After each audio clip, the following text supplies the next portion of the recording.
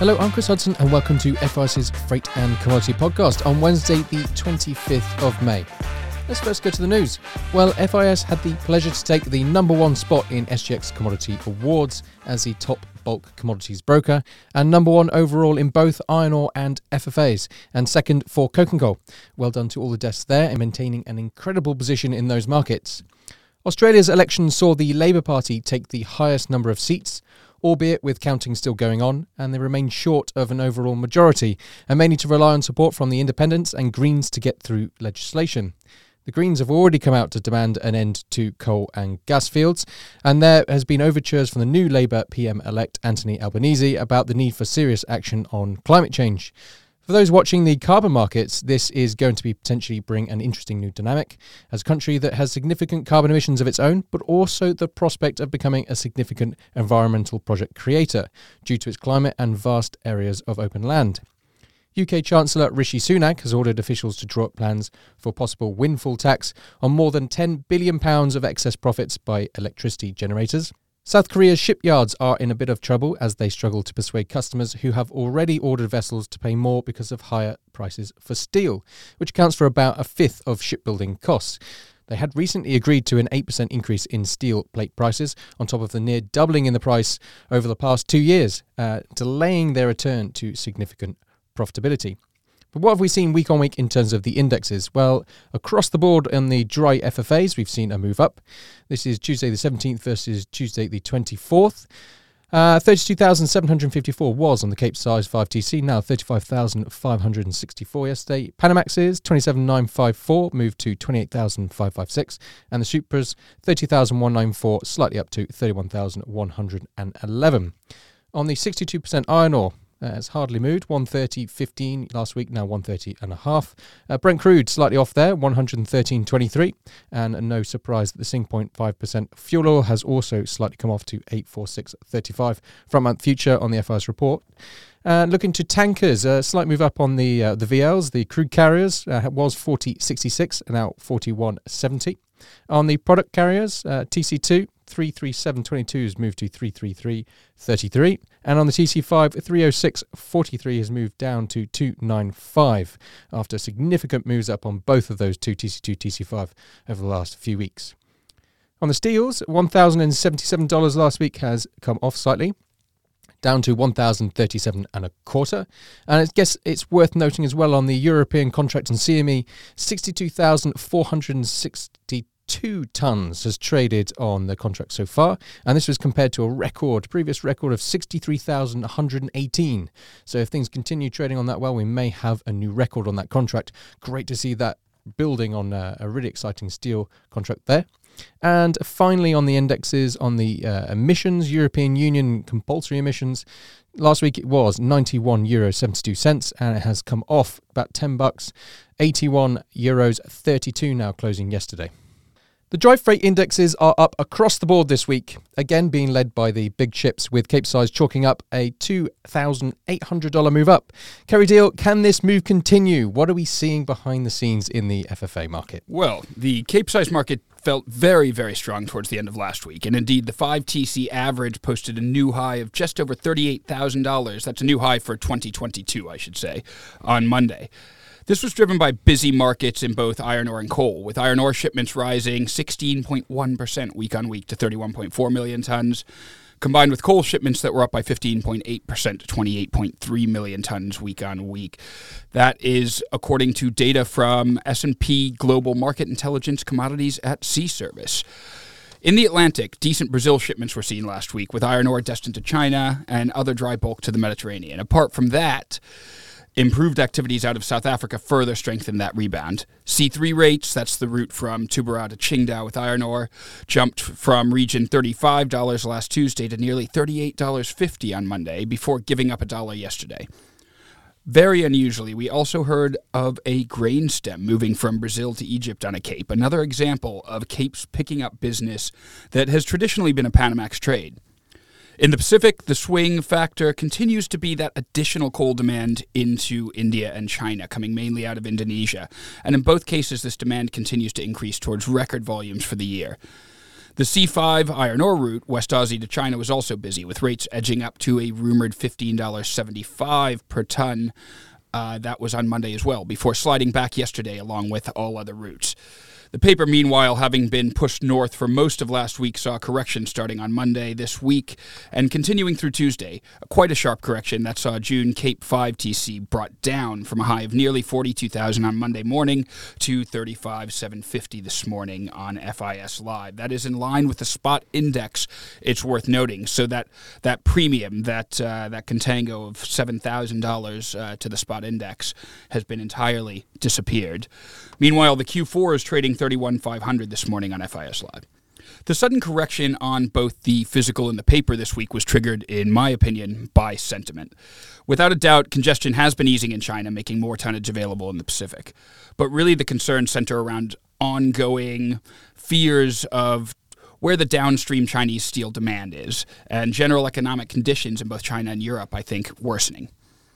It's notable that the COVID situation in Beijing seems to be worsening, and that despite the PRC government unleashing vast stimulus measures, investors do remain spooked. Unusually, though, I will actually play the bull here this week, Chris. Given over half these cargoes out of Indonesia on coal continue to be carried by Cape, and we are even seeing the odd grain stem out of East Coast South America on Cape, I think there should, in theory, be a floor here in the short term. I do not think this should continue to absolutely dump, but let's see. The Panamax has held steady last week, with the index pretty consistently hovering on either side of $30,000. Again, the Pacific was the main source of strength, with Indonesian coal maintaining record high levels, and Australia ramping up coal and grain shipments before the financial new year there. No-pack round trips with grains were fixed between 29,500 and 30,000, and trips via Indonesia redelivery India were paid at a high of 31,000 last week. On the other hand, sentiment in the Atlantic remained mixed, with sluggish mineral demand for the transatlantic, but increasing grain business on the front haul. In terms of fixtures, we saw front haul trips with grains at the region 41,000, and a transatlantic trips redelivery Scott-Gibraltar range at a similar rate at previous week. That is $30,000 going through most of last week. In the South P6 route, that is for delivery Singapore via East Coast South America, redelivery Far East, were pushed slightly lower at $29,500, fixing for early June loading dates. Overall, the Panamax paper has held steady throughout last week, before being pushed down this week, unsurprisingly, on the back of that Cape sentiment coming off sharply. The June 4 TC paper moving down from a high of 29,500 on Monday to 27,125 value today on FIS Live. That Q4 trading at 24,250.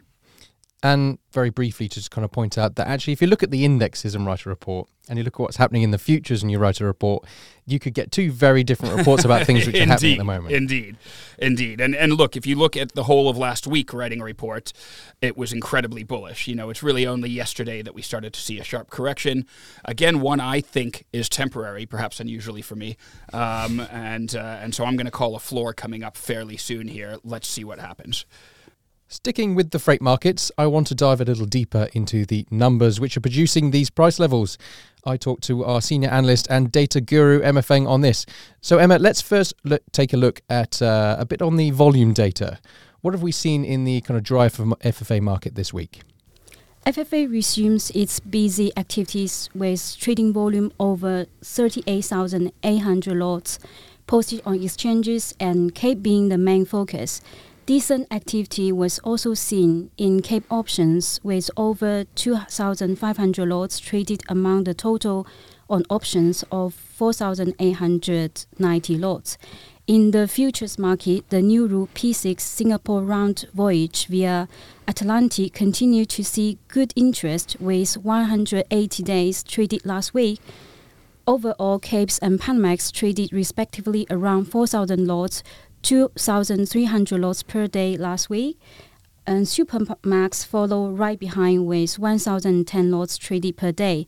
Main actions focus on June Q3 22 and CAL 23 contracts. Open interest increased slightly among with rising prices. On 23rd May, Cape 5 TC was 167,467, a week-over-week up 7,153. Panamax 4 TC 208,820, up 3,169 week-over-week, and on Supermax 10TC 93,320, up 1,305 week on week. And one of the big supporters on Capes especially has been coal shipments, which, as you noted in one of your reports, had hit the 50% mark. So what are the numbers behind this move specifically? And although coal prices has come off its peak, one thing we cannot ignore is Australian coking coal year-to-date price is still about 4 times higher than same period last year. And last week, Asian coking coal steadied above $525 per tonne after China released more measures to support the economy. With rainfall across East Australia also lending some support. And meanwhile, Chinese thermal coal price continue to rise amid solid demand and tight spot supply. And when we're looking at supplies, supplies from elsewhere have surged, though, with China importing 1.71 million metric tons of coking coal from Russia in April, year-on-year up 22.2%, while imports from Mongolia also recovered to 1.3 million metric tons last month since border controls have eased. Coal demand from China and India rose last week, with heat waves in India boosting coal-fired power generation needs and bring the peak season of coal consumption earlier.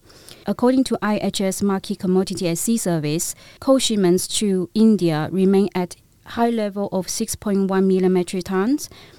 On the side of exporters, Australia pushed out higher coal exports last week to a total of 8.3 million tons, the highest weekly volume since May 2021. And Japan, as its biggest Australian coal buyer, imported around 3.7 million metric tons, a week away up 113%, followed by India imported 1.5 million metric tons last week. Next this week, it's the carbon markets. Lots of things to talk about in this market, and we have already highlighted the Australian election at the beginning of this podcast. Julian Fan, you are our carbon emissions broker here, so what have we seen in the market this week? Well, certainly for the past 1 week, there were a lot of fundamental changes for both compliance and voluntary market. Chris, just as you mentioned, the Australian carbon credit unit ACCU spot prices jumped by around 20% on Monday trading, just following the Labour Party's victory at the federal election over the weekend. And for the EU compliance market side, the EUA prices fell to the lowest point in around 5 weeks this Monday and were printing at €78.76 due to a weak auction. Alongside market concern of the EU is considering to sell 250 million of EUAs. However, DAC 22 EUA prices now back to above €80 level due to the news that the proposed sale of 250 million EUAs from the MSR were to be spread over 4 years. As for voluntary market side, investment fund Van Eck will launch the first ETF on the Australian Security Exchange that will track ICE Global Carbon Future Index, which is based on global carbon future prices like EUAs, UKAs, and RGGI. The large Indonesian Rimba Raya REIT project now expect to completely halt in offset issuance for the scheme until the government has finalized its new carbon market policy. Verra immediately held the tokenization of retired offsets on the basis that the offset's retirement from tokenization is widely recognized as the consumption of credit's environmental benefits. EEX will launch 4 contracts for voluntary carbon products on June 17th. The products will be listed first on the North America Nodal Exchange and then by EEX in Europe later in 2022. 4 products are Corsia, nature-based, carbon removal, and a product called Global Emission Reduction, which is a basket of voluntary carbon credits. It's very exciting to see more exchanges to get more involved in the voluntary carbon market. So how this market will evolve is remain to be seen. Finally this week, it's the ferrous markets, one that is so wedded to what is happening in China. as it is such a large consumer of ferrous raw material, as well as a producer and consumer of steel. I asked Hao Pei from our Shanghai office whether resumption of work in Shanghai in early June is the start of the return back to normal for China. Yeah, I think the resumption of work in Shanghai can be a very important symbol for the entire China return back to normal, including economies and manufacturing and industries. But I think the retail businesses and some of the service businesses could be later because they will experience a period of time for people to getting out of the crowd, wearing masks, and avoid going to many public places. But for the industries and manufacturers which have already started in early May, that including, for example, the two biggest automakers in China, GAG and SAIC, they all claimed they don't change annual production target given the sharp drop of production in April. And last week, Tesla announced that they will return to pre-pandemic level on the production as soon as possible. And how should the ferrous market be concerned about thin steel producing margins, and could these go negative? As a leading indicator, virtual steel margin has dropped from 700 yuan per ton in early May to 270 yuan per ton just in early this week. We also saw a physical steel margin has painfully remained around zero area during almost the entire month. Theoretically, if the mills used up all the inventories on hand, they will subject to a negative margin. But in that case, big mills normally start a maintenance. The reason that we have yet seen any materialized loss claimed on big mills were because of the inventory levels were still very healthy. For mid and small mills on the edge of break-even, we heard that they, at this point, would bear the loss because of the entire market believed will return in June. In the entire infrastructures and construction market, which missed in April and May.